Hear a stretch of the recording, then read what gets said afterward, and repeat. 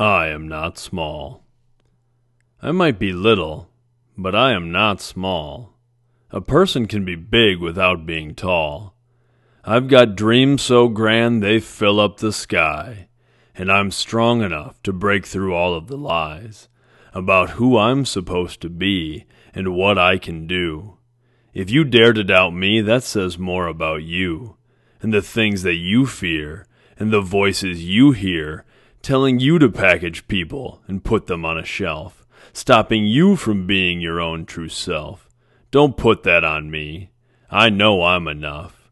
I know that I'm built from hardier stuff, like strength and grit and beauty and grace, and I'll show it all to the world, like the smile on my face. So think what you want. Think that I'm small. Put me in a box and I'll break down the walls, with kindness and courage and honor and pride, with all of the things that show my true size. So go ahead and label me however you need, by gender or race or color or creed. I know who I am, and that makes me free. Free from the prison of malice and hate. Free to be loved and free to be great. To love others too, and to serve one and all. To show the whole world I am not small.